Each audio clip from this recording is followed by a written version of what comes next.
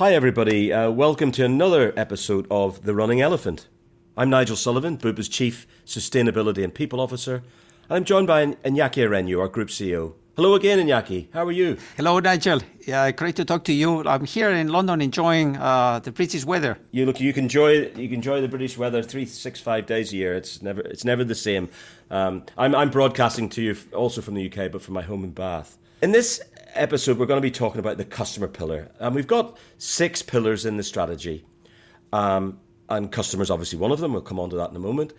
Each one of the 6 pillars has what we've called an emblematic project. What's an emblematic project, Iñaki?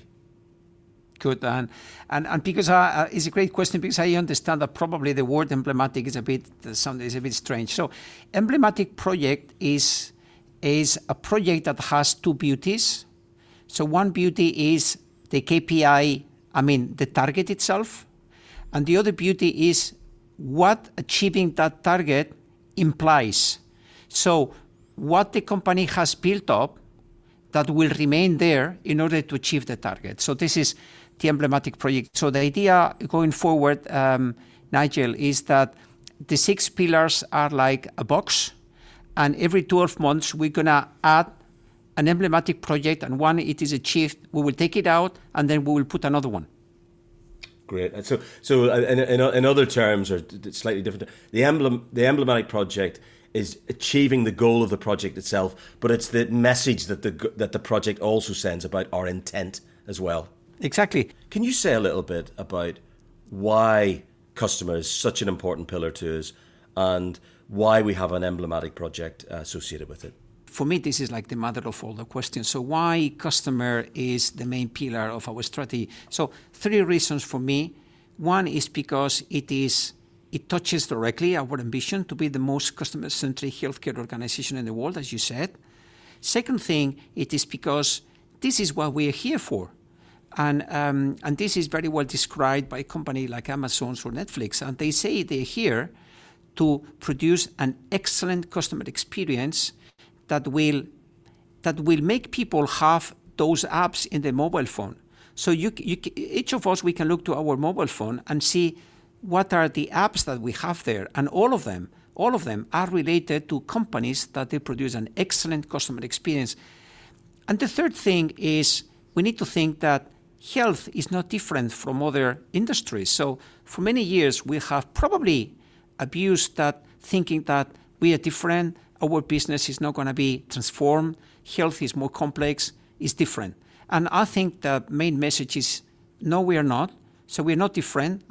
We love health. We are health experts, but the way we produce health and we deliver health is the same as other industries. So this is the path.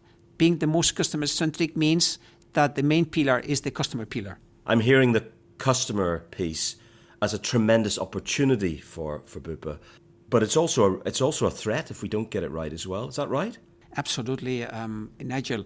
I think we have been, there's something very special on the way we have treated customers in Bupa. So we have a caring company. It has been in our values for many, many years, and we do that very well.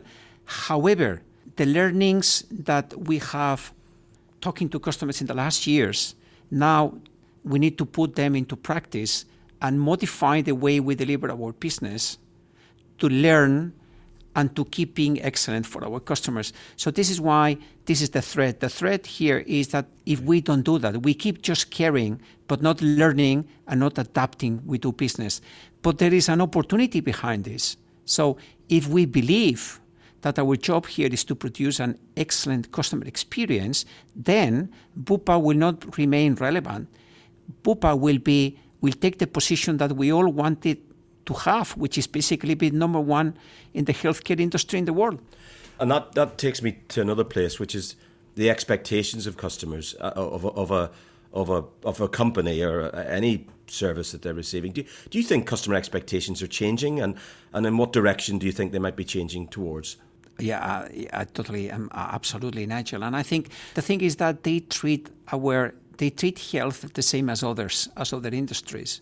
So the same level of demand they're going to apply to us as they apply to other companies of other industries. And also, let's not forget that we now have new competitors. So in the past, a customer that was not happy with us, because there were not many alternatives, they would probably remain. But now there are many alternatives because of the digital transformation that is happening in health. So now it's very easy for them to leave Bupa.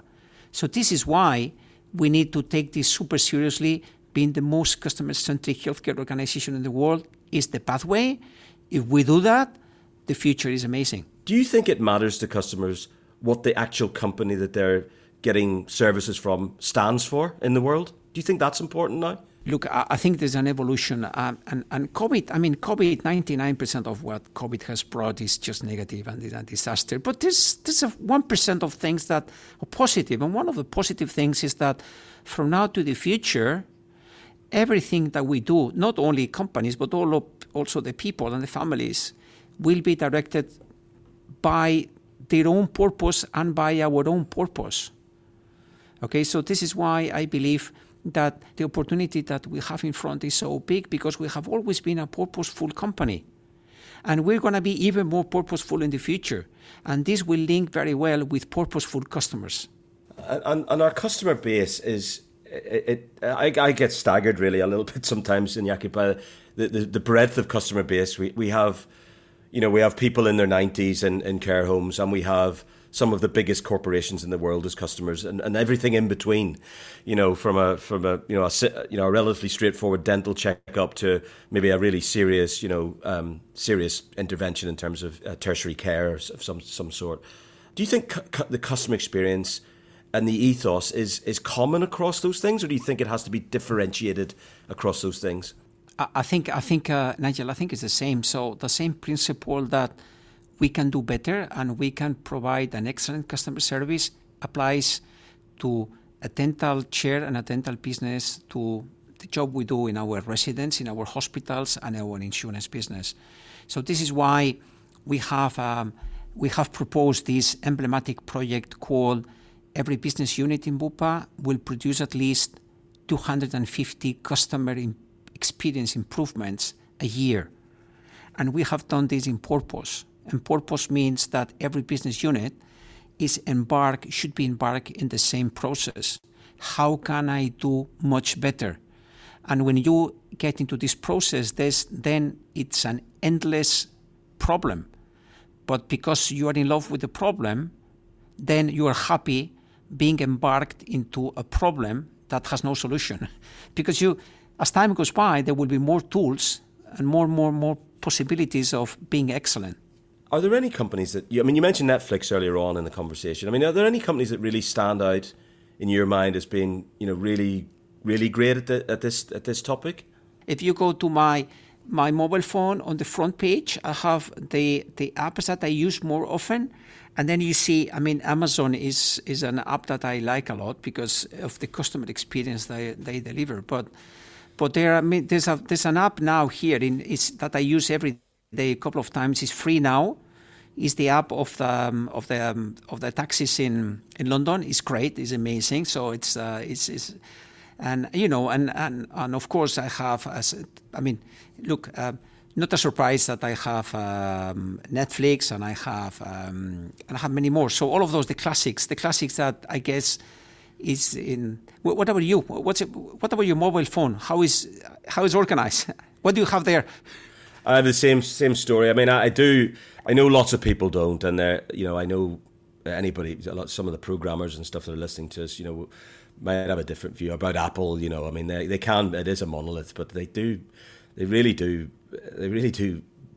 provide a really great customer experience, and I've got the same apps of the life as you as well.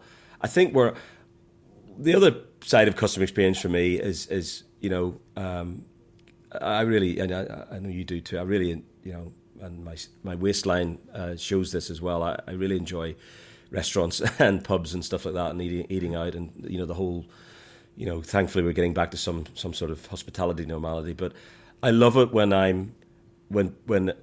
somebody really takes care of me as a person. Really says like, what would you like? You know, how was it for you? And really that touch of humanity. I always enjoy that as well. And I've got some, you know, some people I know in the restaurant trade here where I live in Bath, and when you turn up and they know you by name and they greet you, and it's like you're going into their home or something like that. And then obviously there's a transaction going on, there's business taking place between you. I really enjoy that. I think a personal touch always really helps, and it's one of the things that I admire so much when I'm so moved and touched when I go into our provision businesses and see the care and the attention that our people in the front line give to our customers, as well as all the sophisticated stuff behind the scenes that we do. I just love the personal touch.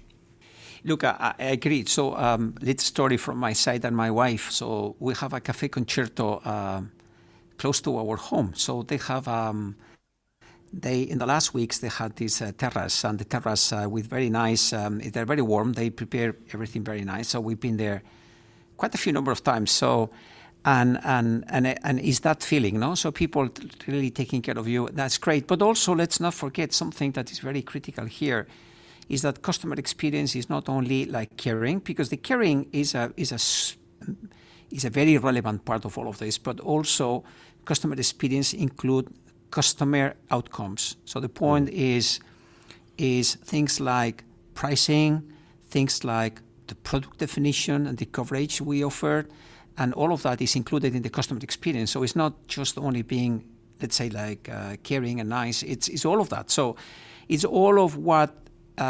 Because why I am totally obsessed with Amazon is because, I mean, it includes the pricing, so it includes the how quickly they bring me what I need, not only the product and the simplicity, but it's all of that. So it includes everything. So this is why it's kind of it's the main pillar, but it's a complex pillar, and we need to work deeply on it, to make sure that we deliver our ambition. Just wanted to touch on another thing, Iñaki. So it is sort of straying into another emblematic project, but I think people will be interested in this, to be honest. Let me go, and then I'll ask you the question, because you've got the detailed experience on this. But one of I love going to visit customers, but one of the problems for people like me and many executives, we go to a dental clinic or we go to a care home or something like that, and it becomes like a royal visit, and I never feel comfortable with that, because the people aren't, they're really nice and they want to see you, of course, but they're not doing their jobs, because they're showing me around and stuff like that, and I'm sort of interrupting their day, and I always feel bad about it. I want to do it, but it's takes some organising and stuff like that. And one of the things that we're going to do in the agile culture piece, in terms of an emblematic project, is to get our executives and managers and leaders to listen to customers' experiences and to make improvements to those experiences. And we're working on this, and it's going to be done through technology and what have you. But it originated where you were the boss in Sanitas. And could you explain, like, a little, just simply what, because I think people will be interested in this, because they won't know too much about this so far. What happens behind the scenes? How does it work? And what did it mean to you and to improving customer experience when you did that app in Spain? I think, Nigel, great to take this question, because it's a very relevant one. Because I said at the beginning that we talk to our customers, we know what they want from us, and we deliver that. But then also we found on the journey that the suggestions of customer experience improvements that are the best normally come from our employees. So this is something very relevant. So we started this process of building up this app with a lot of customer conversations. So we ask our people, within this concept of we all count, we are all here, the train or the transformation that is moving, everybody is there. Listening to customers was very relevant. But then we start asking our employees, okay, not enough. Once every 6 months, you need to be able to produce a customer experience improvement suggestion.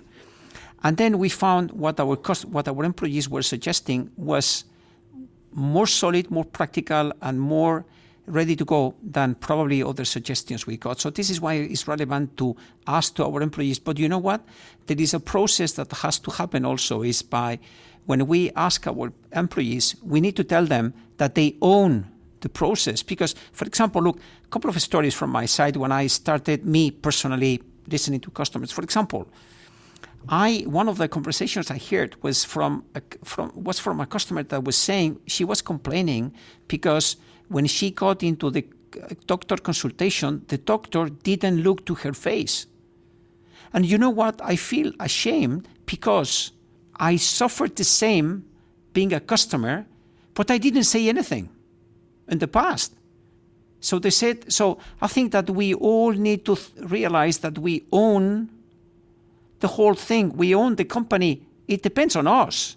I feel ashamed to haven't done anything before. So this is why I think it's so relevant that all of our employees, we listen to customers and we ask our employees, and our employees, everybody comes with suggestions in order to produce this ambition. That's great, Iñaki. Well, you heard it here, folks. Customers for everybody. We're all there for the customer, and it doesn't matter what job you do. We're all there for the customer. Iñaki, thank you so much for taking the time again to talk to us. Really great to speak to you. So great. I love these conversations, Nigel, to be honest, and thank you very much. Thank you to you. Thank you to you. And thank you for listening. I hope you enjoyed the episode today. If you want to get in touch, if you have any questions at all or comments, drop us a line at runningelephant@bupa.com. Make sure you watch out for the next episode, and we're going to be discussing the growth pillar. Bye for now.